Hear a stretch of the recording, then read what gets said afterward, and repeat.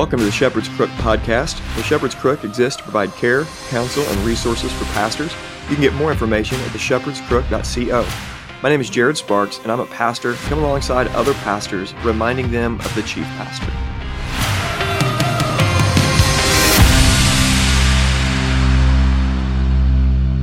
Welcome to the Shepherd's Crook podcast and episode 30. We are still walking through the importance of the decade series, and today I want to talk to you about year 8 and what I learned in that year. Two things that pop out: suffering and shepherding. Let's pray, ask for the Lord's help, and we'll get into it. Father, we just thank you for your grace and your mercy that's upon us. I hope we're having a good day today. I don't know what this listener is going through, but you do. And I don't know if it's a day that they're skipping through, excited about, or a day they're weeping through with their head in their hands. And wherever they're at, Lord Jesus, I just ask that you'd meet with them. And I pray that this time would be encouraging, challenging, and ultimately would point to you, that these listeners would rest in your grace for them. Holy Spirit, I trust you're going to lead. It's in Jesus' name we pray. Amen. All right, let me get a drink of my coffee. And we're ready to go. We are now in year 8 of pastoral ministry, and we had been at this church now for 2 years, and our time at this older traditional church had been going very, very well. We had grown up in so many ways, Jordan and I both, in our marriage and in life and ministry. We had become parents at this church. There were so many wonderful things about this experience there. From the outside looking in, it would have been easy to say that Jordan and I were not a good fit for this church. It was a church that was in need of some revitalization over the long haul. But we really fit right in. God did a work there. It was wonderful. We still have dear friends there that we love. And so things were going good for a couple years.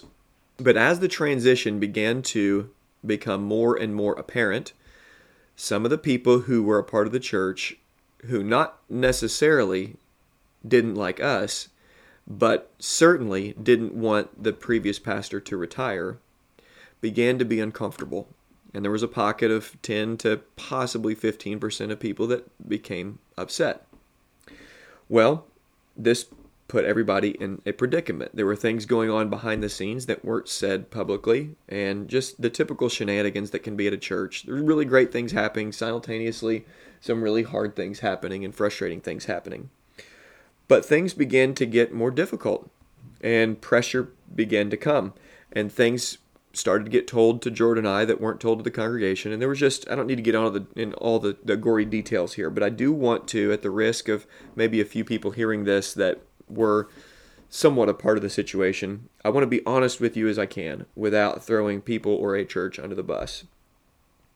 And that would not be right for me to do.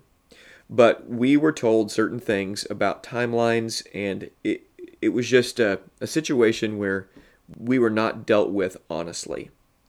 And things came to a head multiple times, actually, but one particular moment where a leader within the church sat down with me. Fortunately, there was a third party in there, and I had one of the most difficult conversations of my life, in which for about 20 to 30 minutes, I was absolutely ripped apart. Told how terrible I was, how much I hated old people, which is interesting because I've always loved and spent time with older people my whole life. How nobody likes my preaching, how people weren't coming when they found out that I preached, how I wouldn't listen to anybody, and all this stuff. And I sat silently and just listened. And as I tried to repeat back what was going on, this gentleman proceeded to pound his head and say, "You just can't get it through your thick skull." Now, I don't tell you this, I'm not trying to make you feel sorry for me, but I do for those who are going through situations like this where it feels like you're getting punked a little bit, where, Ashton Kutcher's about to jump out of the corner and, scream, "Gotcha!"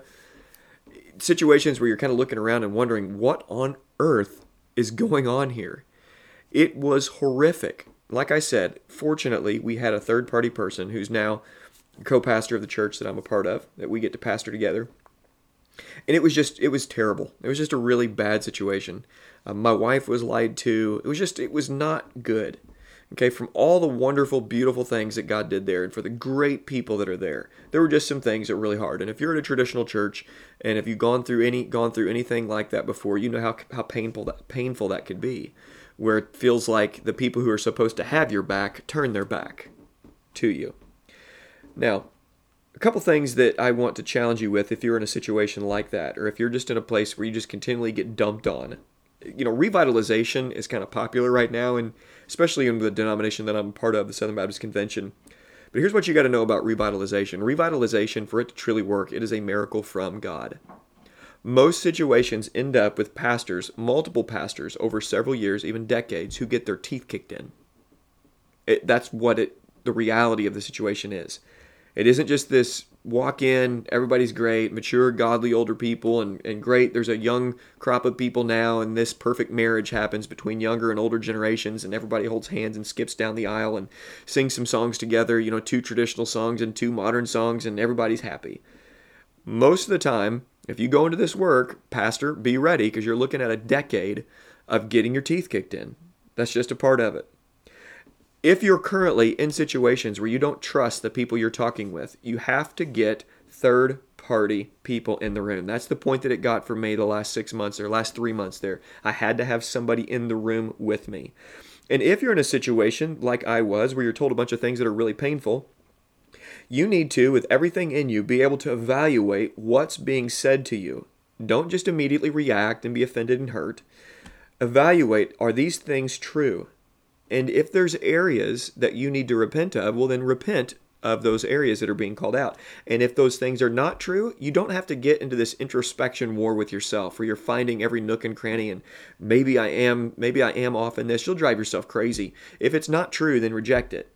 And if the third-party person in there says this is not true, if your wife says this is not true, then reject it. You don't have to agree. It's not godly to agree about some area of your life that's not actually sin. That's not godly.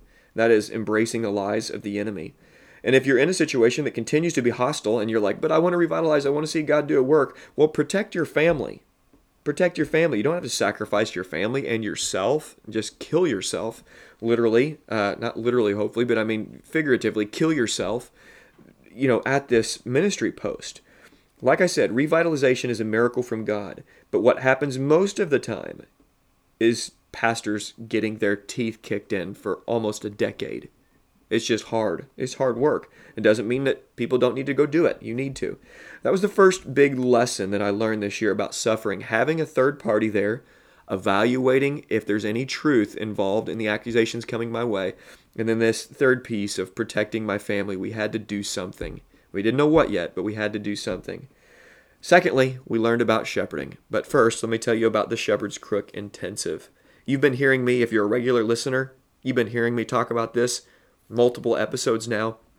There are 10 slots open for people to go. Actually, there's not 10 slots open anymore. There originally was, but there are some registration spots open, and I want to encourage you to go to theshepherdscrook.co, click on the intensive tab at the top, and look at everything that comes with this $175. 2.5 days at Current River, Missouri, beautiful setting in the hills with a beautiful river, and on a cabin with 10 guys talking about pastoral ministry. We'll get to sit around a fire, smoke some cigars if that's your thing, and I'll have food for you, provided for you that you will have to cook.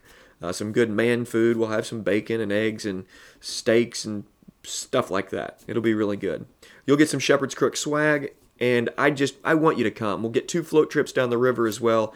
You get a lot of bang for your buck. You could go to a conference that's spend money on a hotel, food cost, registration cost, all of that. With this, you get $175. You get all this stuff. So go to theshepherdscrook.co and look under intensive, and I encourage you to read that, fill that form out, register $175, and it should be a lot of fun. May 14th through the 16th of this year.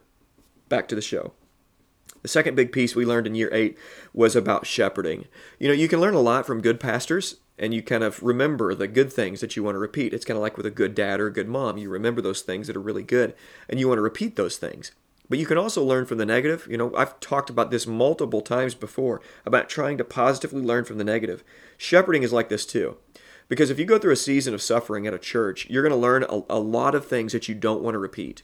I will never put somebody in the situation that I was put in at this church, ever. It's kind of like the flag is put into the ground, never again. I will not make those mistakes that pastor and those men made. It will not happen. By God's grace, I will not bring other people through that. I will not look at people in the eye and lie to them. I will tell them the truth. This is how it works. You learn from the positive and learn from the negative. We kind of had this 2.5 years of learning from the positive for about 2 of those years, and then learning from the negative for about 6 months. And all of these things, when it comes to calling and pastoral priorities that I've talked to you about, came during this time. We put a resume out at one particular time near the end of this, and Jordan, my wife, asked me, hey, what would it look like if we got this job? You know, if you go to this job and get this job as a pastor of this church, what's it going to look like? And out came the rudimentary pastoral priorities. That's where the origins happen. That's where they were for those pastoral priorities. So all this was kind of coming together during this time of suffering and then learning to shepherd through suffering. And let me just encourage you, if you're there, learn everything you can during that season that you're getting knocked out day in and day out. God is fathering you. He is not abandoning you. The enemy is not winning.